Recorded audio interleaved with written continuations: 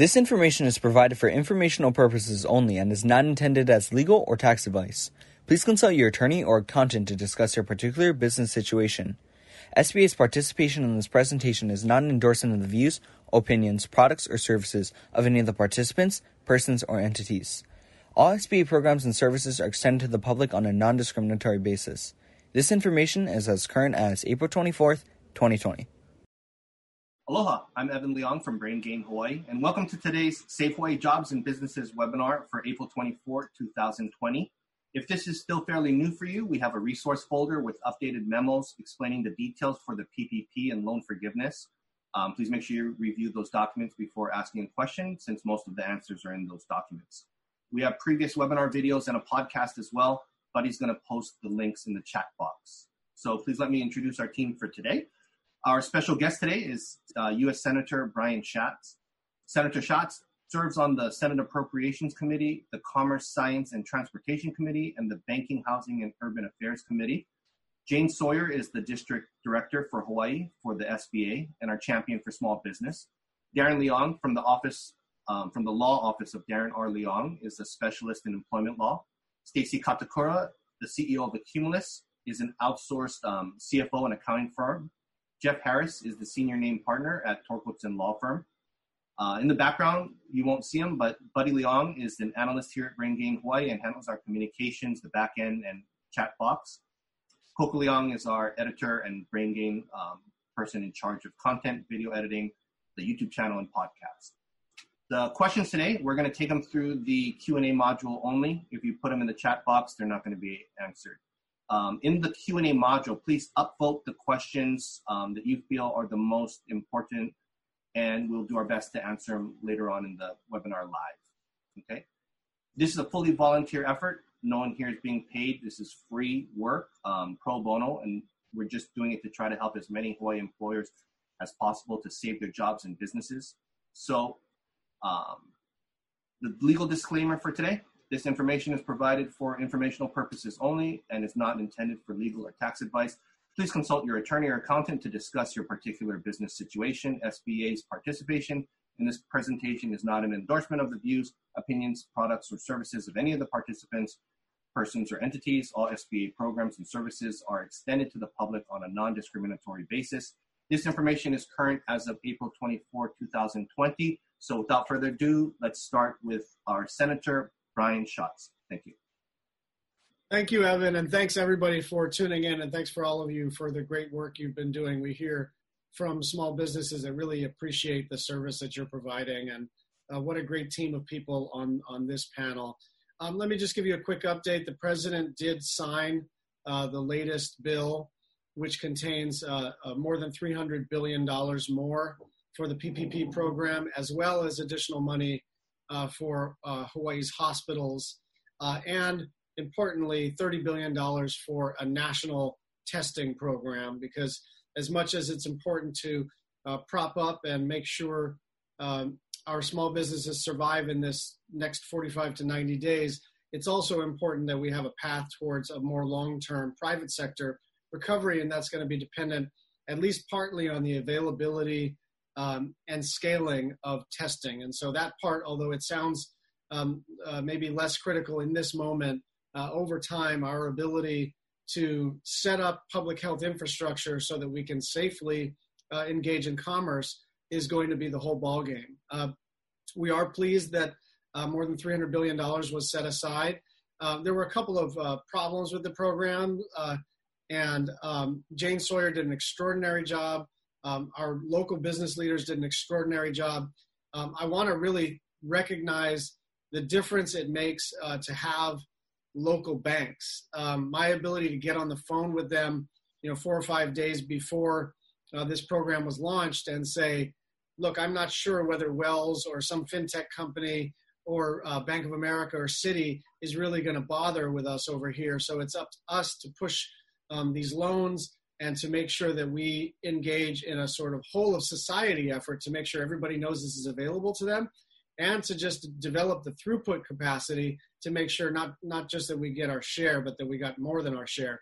We did get more than our share because of the great work of our small businesses, the SBA, and our local banks.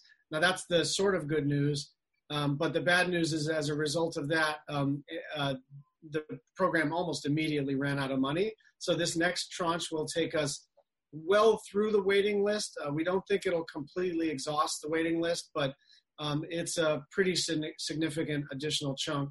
One last thing I'd like to call out within the PPP program is there are now set-asides for smaller banks and small and medium-sized banks. All of our banks are considered non-large banks. So those set-asides should be advantageous to us in terms of how it gets allocated. But frankly, it's a little unclear how Treasury and SBA and OMB are going to figure out the allocation, and whether that in fact will slow down the processing speed, I think remains to be seen. But between the money for CDFIs and the kind of focus on both the unbanked and underbanked and smaller institutions, it wasn't just another slug of money, although it was that. It was also recognizing that, this is really about, businesses that may be 2, 3, 4, a dozen, 2 dozen people, and not for your 499 person shop. As much as they're important, we really want to make sure that those companies, those individual local institutions that are on the edge, try to survive this extinction event. Thank you, Senator Schatz. If you could, a few questions. One of them relates to the Paycheck Protection Program, and that program, provides small businesses with a loan to cover payroll and some overhead expenses if the businesses keep the employees on payroll and pay them, whether or not there's work to be done, and that loan gets forgiven. Can you talk about what Congress was trying to accomplish with PPP?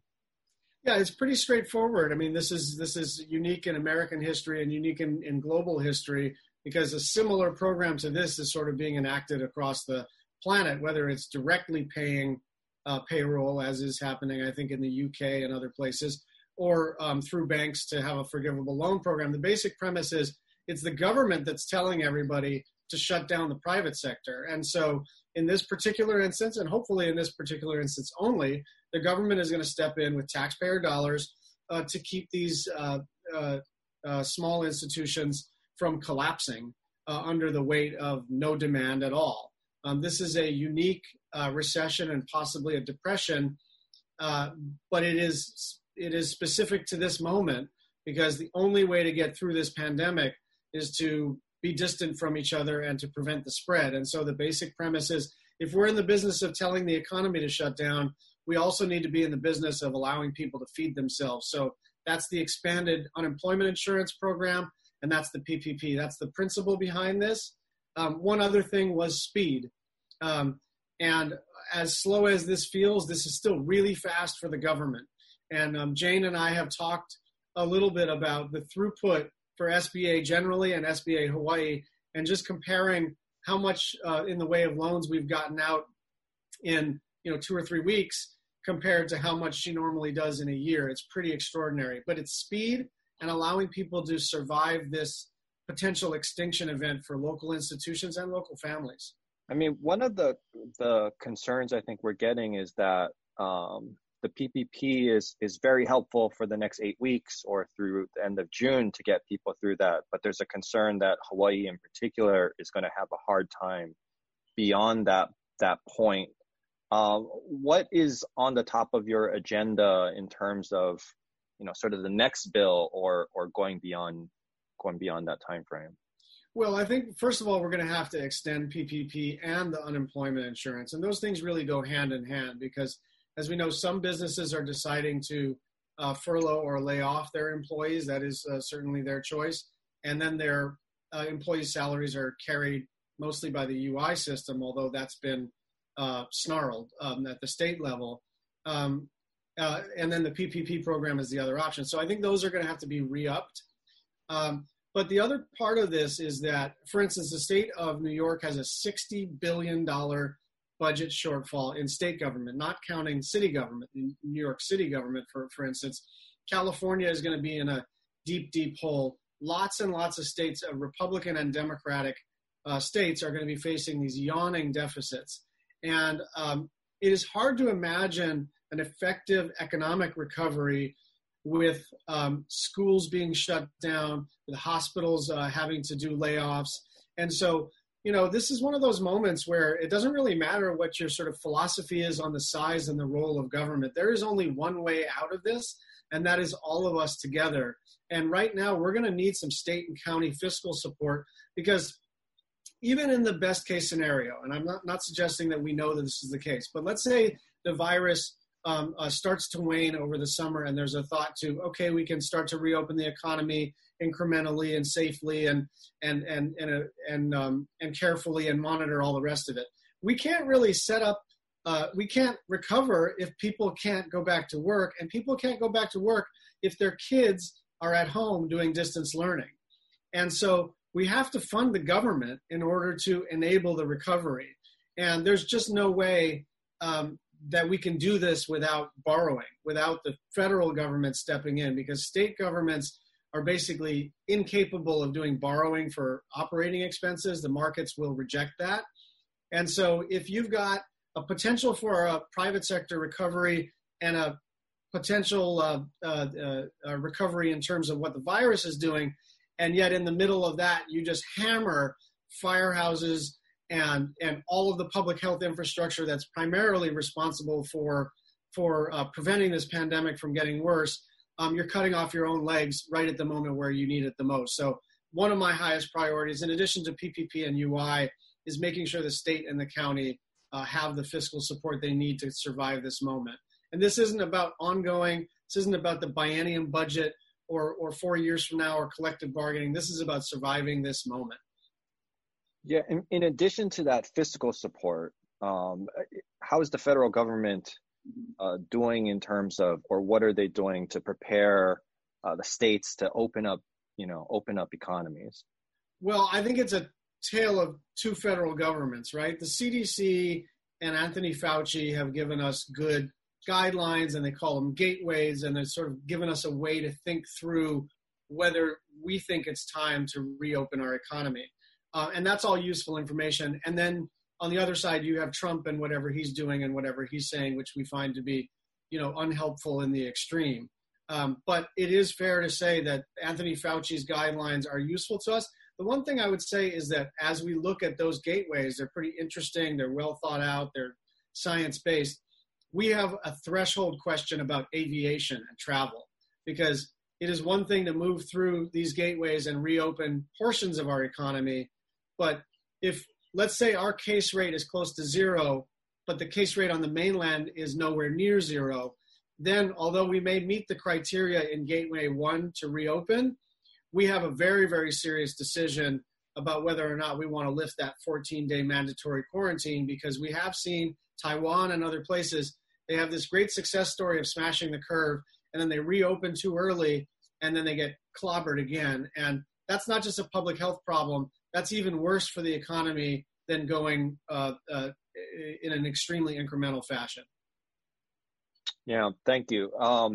We know your time is very valuable and that you're squeezing us in. Did you have any sort of closing comments before we hand it off to some of our other panelists? Only just to give Jane all the difficult questions. But in all seriousness, Jane Sawyer has been an extraordinary public servant for a long time.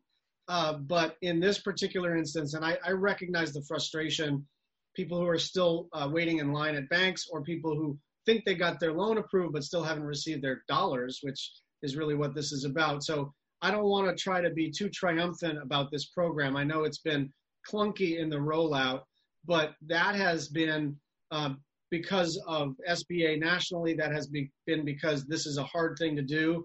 All of our successes are at least partially due to Jane Sawyer's leadership and hard work and her team, the local banks, the local people who just like you care about small business in Hawaii. And I would offer you this for state leaders as well. There are some structural challenges that we're going to have to deal with both fiscally and in the sort of very nature of our economy over the next 2 to 4 years. But this period of time, this spring and this summer, is an extinction event. And we should think in terms of allowing our local institutions to just exist on the other side of it. And then we can talk about structural reforms and all that. And I think it's an important question, but we should separate in time what we need to do in the next 45 to 90 days to just collectively survive from what we should do to sort of be a better society in the future. Yeah, thank you.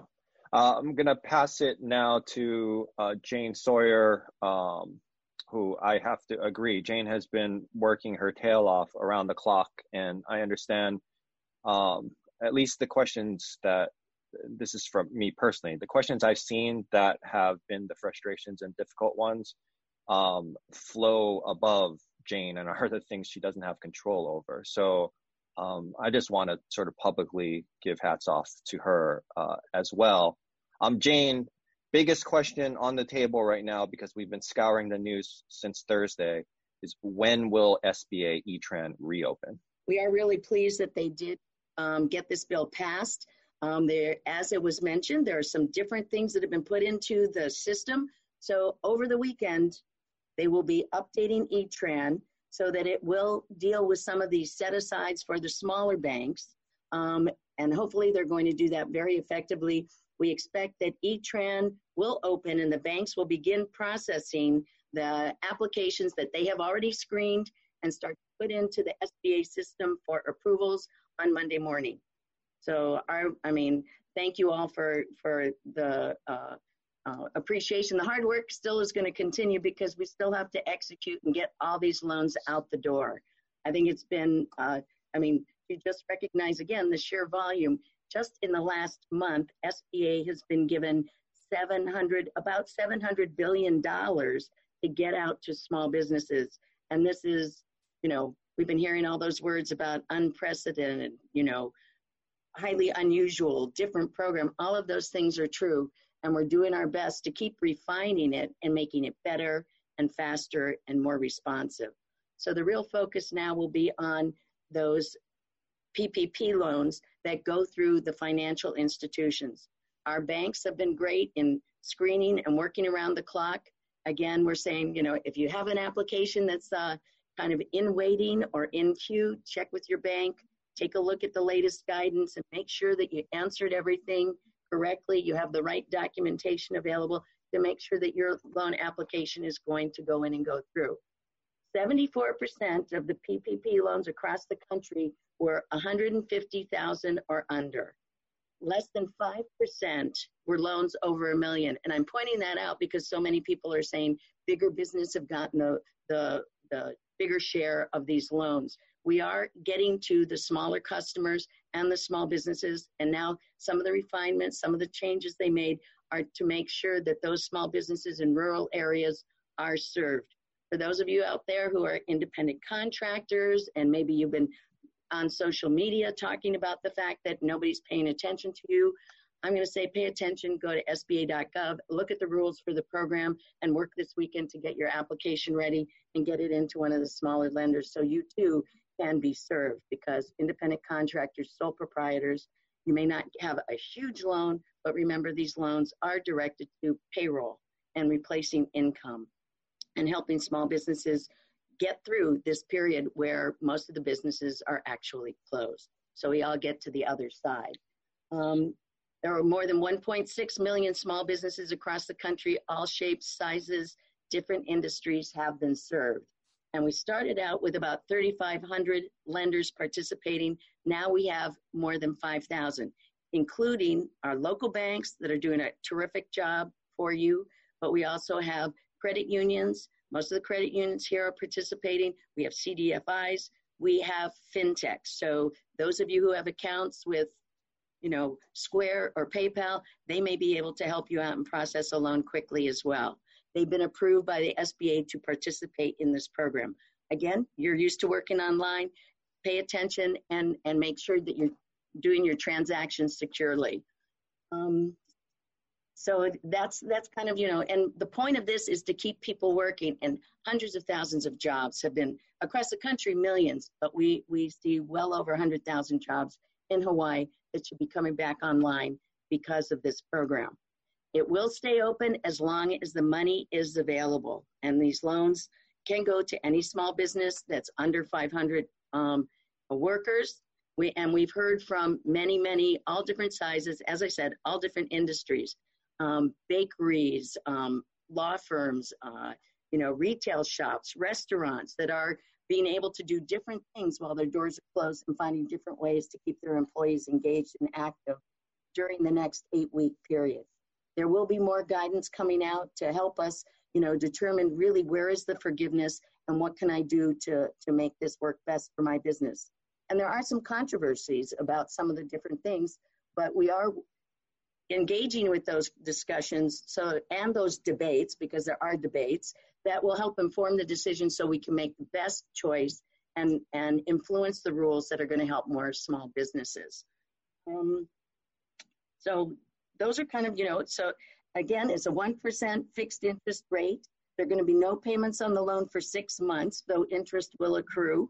There's no collateral requirement, no personal guarantee, and there are no guarantees for the borrower. There are no servicing fees. There's no credit elsewhere test for the PPP. But there are rules in what costs or what you can put into your loan amount and how you use the loan funds. Again, this isn't to expand your business or open a new location. This is to get your business across this pandemic impact and keep your employees engaged, keep you engaged, and help us recover when we get to open our doors again. So that's kind of a quick summary of where we are. And please take a look at your plans and let's be ready on Monday morning. Hey, Jane, what time on Monday morning is E-Tran expected to open up? I would bet it's going to be pretty early. My understanding, it was about, last time we opened up, it was about 2 a.m. Hawaii time. So, okay. And some of the banks had people ready to start clicking away at that data input and get your loans input there. So make sure you're prepared or in queue, and because we are expecting this one to go fast too, particularly with more lenders and more people aware of the program. Thank you, Jane. Yeah, I'll provide some additional comment on that. If E-Tran is expected to open up on Monday morning, that means that, the applications have to be in and ready to go before then. One of the things that we've been monitoring very closely is if and when our banks are going to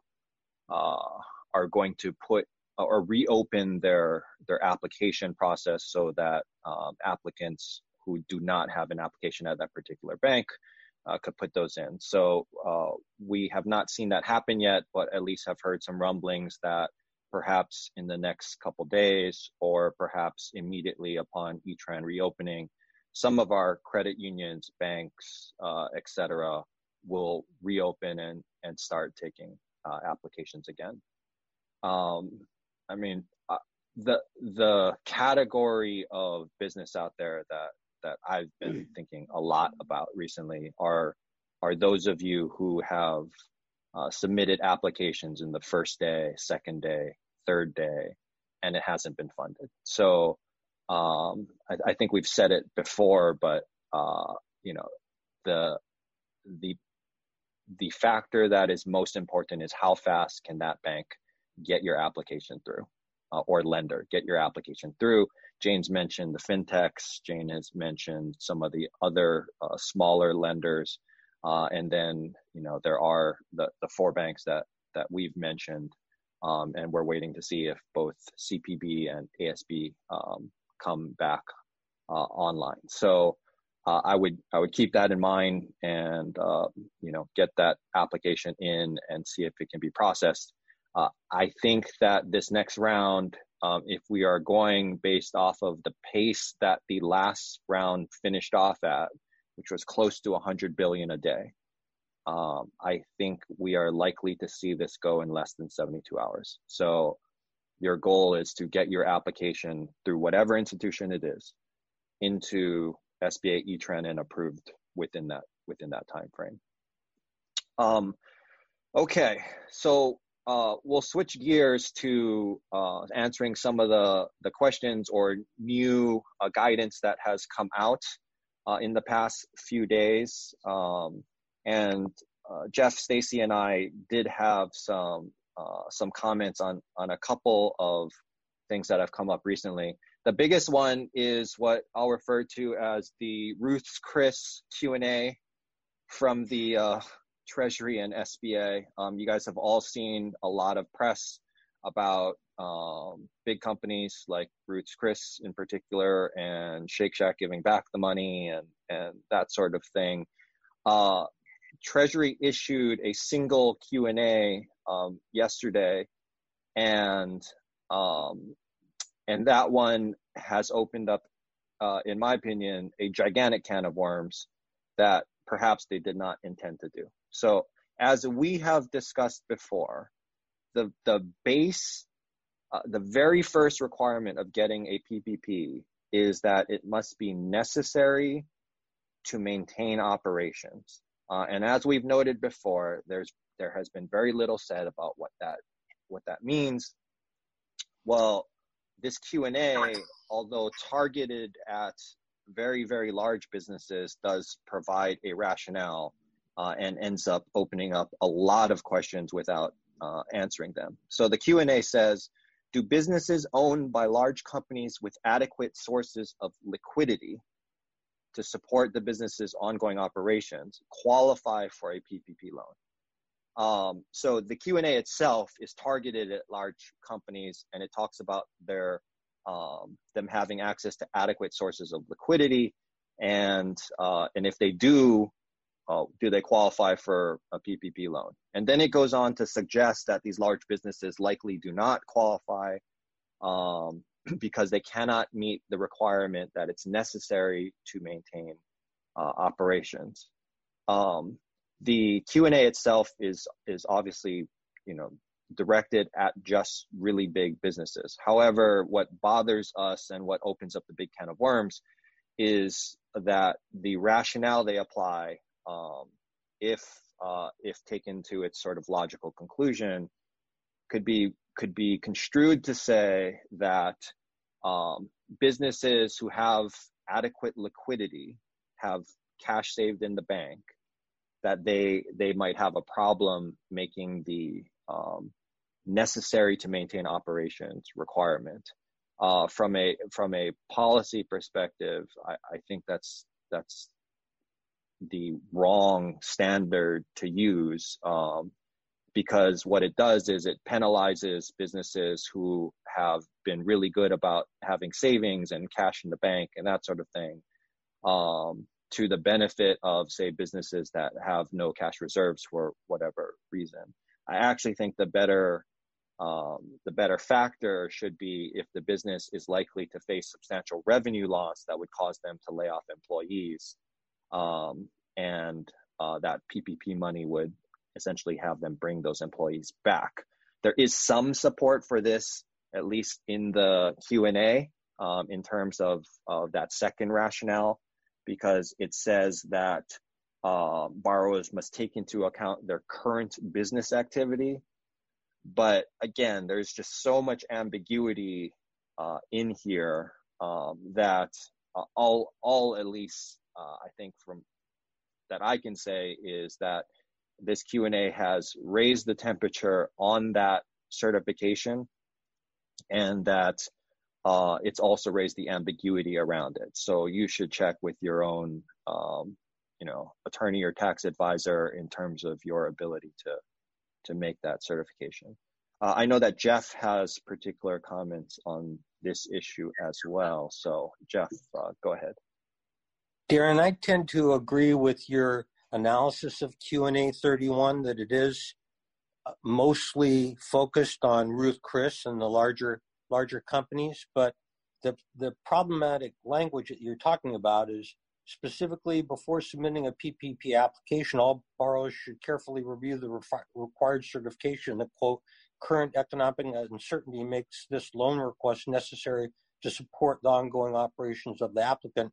Borrowers must make this certification in good faith, taking into account their current business activity and their ability to access other sorts of liquidity sufficient to support their ongoing operations in a manner that is not significantly detrimental to the business. And then the Q&A also goes on to say, and if you think you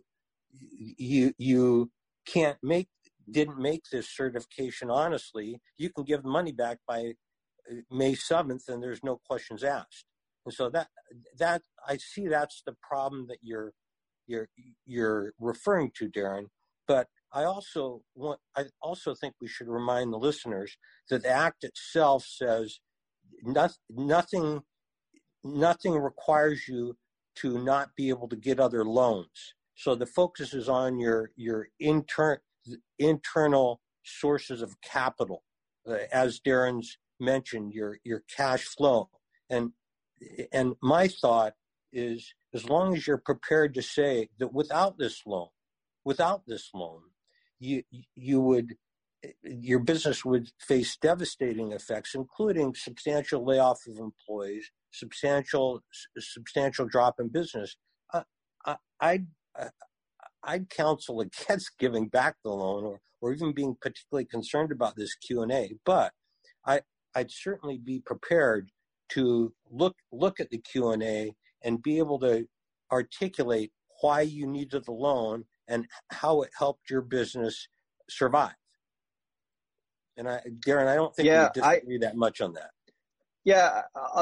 Other than that, this Q&A scares me so much that I would sort of step away from counseling at all, I guess, in sort of my view of it. I mean, the other really ambiguous term in this Q&A is that this access to sufficient liquidity is that tapping into it would not be significantly detrimental to the business.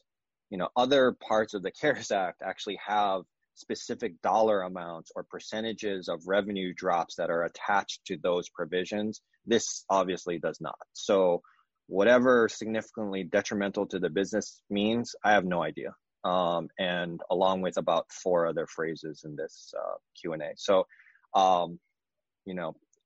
that is kind of our discussion about it. If what you're hearing from this is not a lot of real clear direction, and that's intentional, because I think this Q&A opens up more questions than it answers, and we just want to bring it to your attention. So I guess your short answer is consult with your tax advisor or counsel and make a decision on how to deal with the question and answer. I think that's right, on an individual case-by-case basis. Yes. So I saw this other question sort of voted up. You know, we've talked about the 75-25 test, and we should probably clarify that the 75-25 rule is actually 2 different rules. So in the first interim rule in early April, the SBA and Treasury issued a rule that said no more than 25% of the non-forgivable costs, of the total forgiveness amount may be used for non-payroll. Okay, so no more than 25% of the total forgiveness can be used for non-payroll. That came out of nowhere. It's not in the statute, and SBA and Treasury added that into the first interim rule. That is obviously a rule that is directly related to the amount of forgiveness that you can obtain. The second interim rule references 75%, and I actually think they might have just been trying to say the exact same thing, but didn't end up doing it. So what they said in the second interim rule is that 75% of the funds themselves need to be used for payroll costs.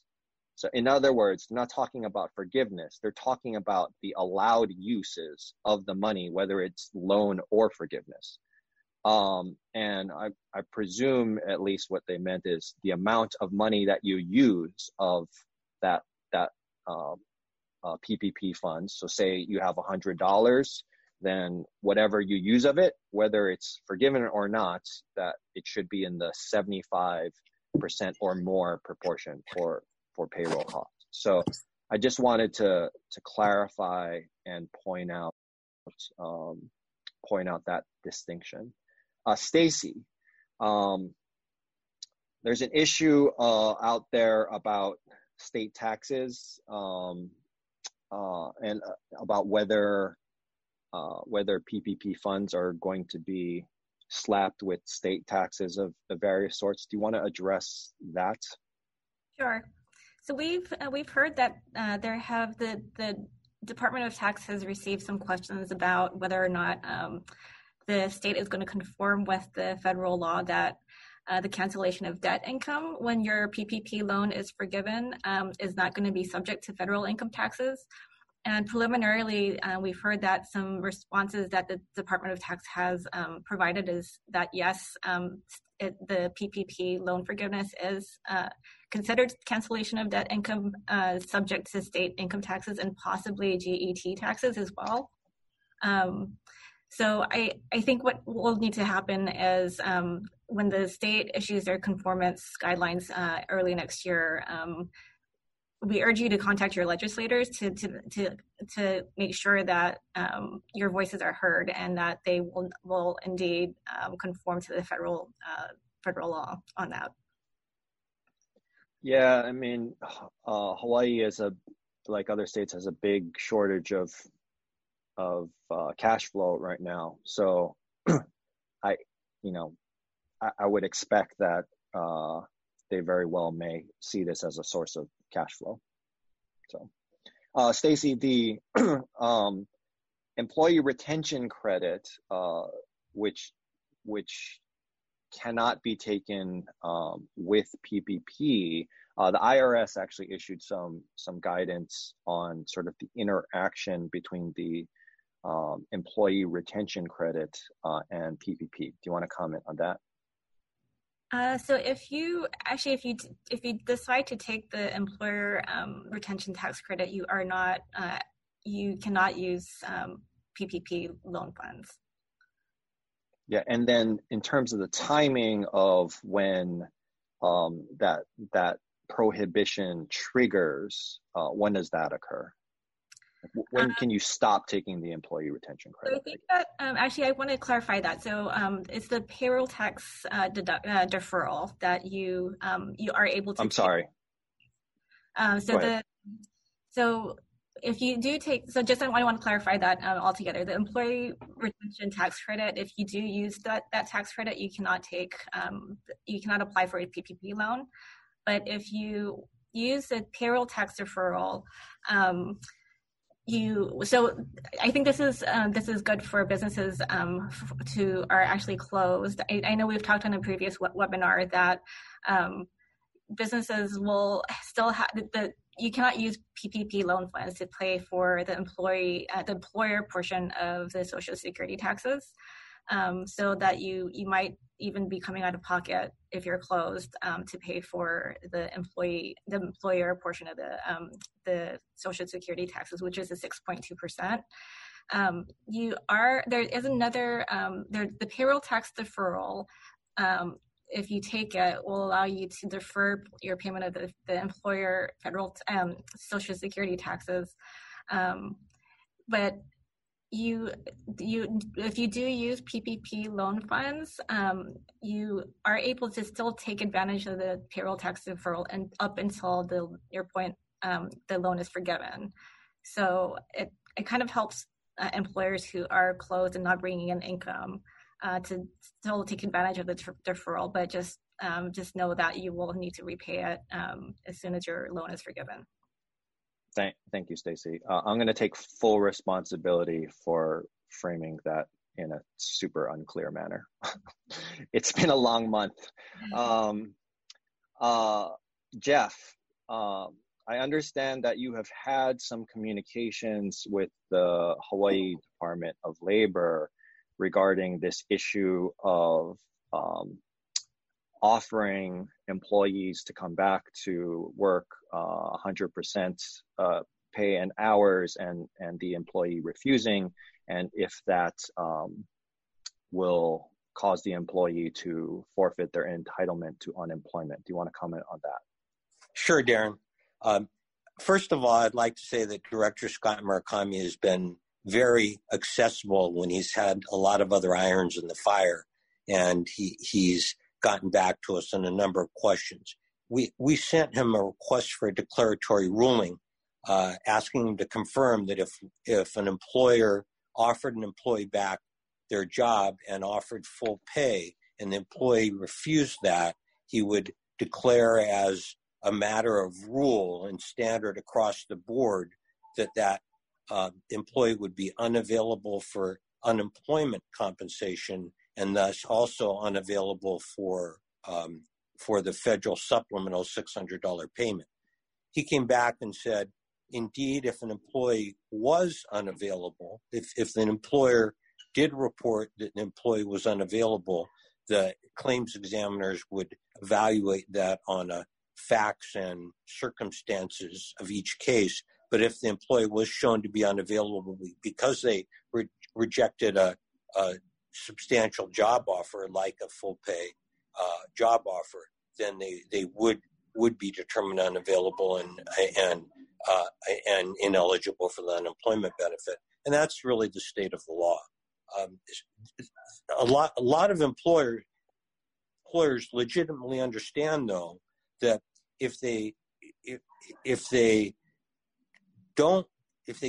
offer their employees back partial work and they pay them less than the maximum of maximum employee unemployment benefit that employee can receive, which is a maximum of $684, but really 1/21st of their highest of the last 5 quarters is really their maximum employee benefit.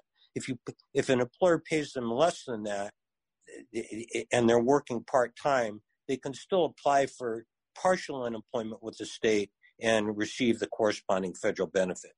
But those are really the two key points of the unemployment system that I have to mention. Another thing is I understand that some employees have received that $600 payment this week. Yeah, I've heard the same as well. So Stacy and Jeff, I'm going to ask if you guys could sort of look over the upvoted questions while I go through the next little piece, so that the ones that are top of mind that I don't cover right now, that you guys can jump in. There are 3 kind of circling questions or issues that have come up that I'll address the status of. I'll caveat that again by saying we expect and are pleading for guidance on forgiveness from SBA and Treasury, which we think should come very soon. We were actually expecting it hopefully by Monday, but whenever that guidance gets posted, we will immediately review it and go through it and get it out to you.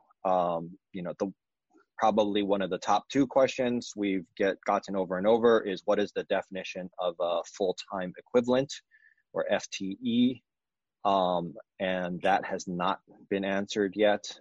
We understand that a number of you are already into your 8 weeks and are wondering what is the measurement for headcount that you have to keep so that you don't drop below that on an average monthly basis. We think that you're not the only one trying to figure this out. All the other businesses of that first 349 billion across the country are asking the same question. So we think that SBA and Treasury have a lot of pressure on them to move and answer that question. So as soon as we get an answer, we will push it out. The second one is probably also in the top 2 questions, which we think across the country is a very, very big deal, which is, what are costs incurred and payments made? Because in the 8-week period to get forgiveness, it has to be for costs incurred and payments made. And the varying forms of examples are things that happen outside the 8-week period that you pay for in the 8-week period. So for example, work that's completed before the 8 weeks starts, that's paid within the 8 weeks, or for example, prepayment of rent for months after the 8-week period, but you pay it within the 8-week period. Another example would be back pay because you're behind on either rent or payments to employees that were accrued in, say, March or February. And if you pay those within the 8 weeks, we just don't have the answer yet. SBA and Treasury know that's a big issue, and we expect that we definitely expect those two questions to be answered whenever SBA and Treasury issue some guidance. The third issue is one that we've talked about a number of times, which is the ability to use unused funds that are unused before June 30th, whether you can use those funds after June 30th. And so let me sort of temper and be more specific with exactly how we stand on this, because we have looked very, very closely at this and done a very hard legal analysis on it. With regard to whether unused PPP funds simply become a 2-year business loan after June 30th, 2020, we believe there are a number of arguments suggesting the use of PPP funds is limited to the period ending June 30th, 2020. Those arguments include both legal ones and arguments from the interim guidance, and also statements from SBA and Treasury on the intent of the statute to keep workers paid and employed during the 8-week forgiveness window before June 30th. That said, there is a chance that SBA and Treasury will issue a rule to the contrary. I think that is a very real possibility. So while it is very clear that funds used for allowable uses before June 30th qualify as allowable uses under the 2-year loan, whether forgiven or not, it is not clear in our mind that unused funds may be used beyond June 30th as part of a 2-year business loan. With that, I will pass it to Stacy first on any of the Q&As that you may have gone over that I did not just cover. Okay, there's one that's at the top of the list that if we bring everyone back on once PP funds have been received, what happens if we need to furlough them again after the 8 weeks prior to June 30th? You want to take that, or I can take it? Yeah, I mean, that was the question pitching to Senator Schatz is, I mean, the law is clear that there's no obligation after that 8 weeks to keep the employees on. And if you don't have a business need, then essentially they would go back on, you could put them back on furlough again.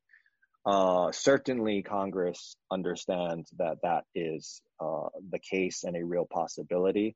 And I think that's why Senator Schatz, when we asked the question, is talking about the need to re-up PPP, re-up unemployment, that sort of thing. Hawaii in particular is going to be hit hard beyond June 30th. So beyond just the May-June 8-week period that PPP will, provide businesses survival. So the technical answer is yes, they could go on furlough again after that 8 weeks. The practical answer is we hope that Congress will agree to further stimulus going past that point. What we've seen in the news so far has been commentary that the next round of stimulus, that will be a much more difficult negotiation between Democrats and the Republicans. I mean, this second round of PPP, everyone agreed that more money should be pumped into it. There was no disagreement about that from anyone, and yet it took several weeks to get both sides to agree on a package that would put more money into PPP. So if it was that difficult to just get this second round of PPP money, I think it's anyone's guess as to whether they'll be able to agree on a meaningful package that helps out past June 30th. Darren, I'd like to follow up on that briefly. Mm-hmm. Go ahead. I think our position today, and until there is more guidance, is interpret the guidelines as conservatively as you can. You have 8 weeks to spend your PPP proceeds. There will be clarifying answers. They'll either broaden your ability to use the funds after the 8 weeks or restrict them to the 8 weeks. They'll either broaden whether or not you can use funds for amounts incurred outside the 8 weeks or only within the 8 weeks. They may broaden what's a utility or what's considered a rent cost or what is considered mortgage cost. What they won't clarify, by the way, is that workers' comp is a covered cost. It's not. Workers' comp is something that is not covered by PPP proceeds. If you bring employees back, the workers' comp will be an expense outside of the program. But my recommendation, I don't know if the panelists share it, is behave conservatively now. Keep your money in a separate account for it carefully, pay only for the amounts incurred and paid within the 8 weeks. Don't make any statements right now about anticipating using it afterwards, because if Treasury ultimately says you can't and you do, then there's a real possibility of a fraud claim against you. So document and behave conservatively now, because there will be guidance in the next 1 or 2 weeks, and you'll be able to adjust your expenses accordingly based on that guidance without having to predict based on many of the ambiguous statements that we have from the agencies now. Thanks, Darren. Okay, I'll take the softball after that, which is whether telephone costs count as utilities and are eligible for PPP, and the answer is yes. So it feels nice to take a clearer question after some of the harder ones. Next question is, if our company received PPP funds on 4/16/2020, do we need to spend the funds by 6/15 or 6/30 to be eligible for forgiveness?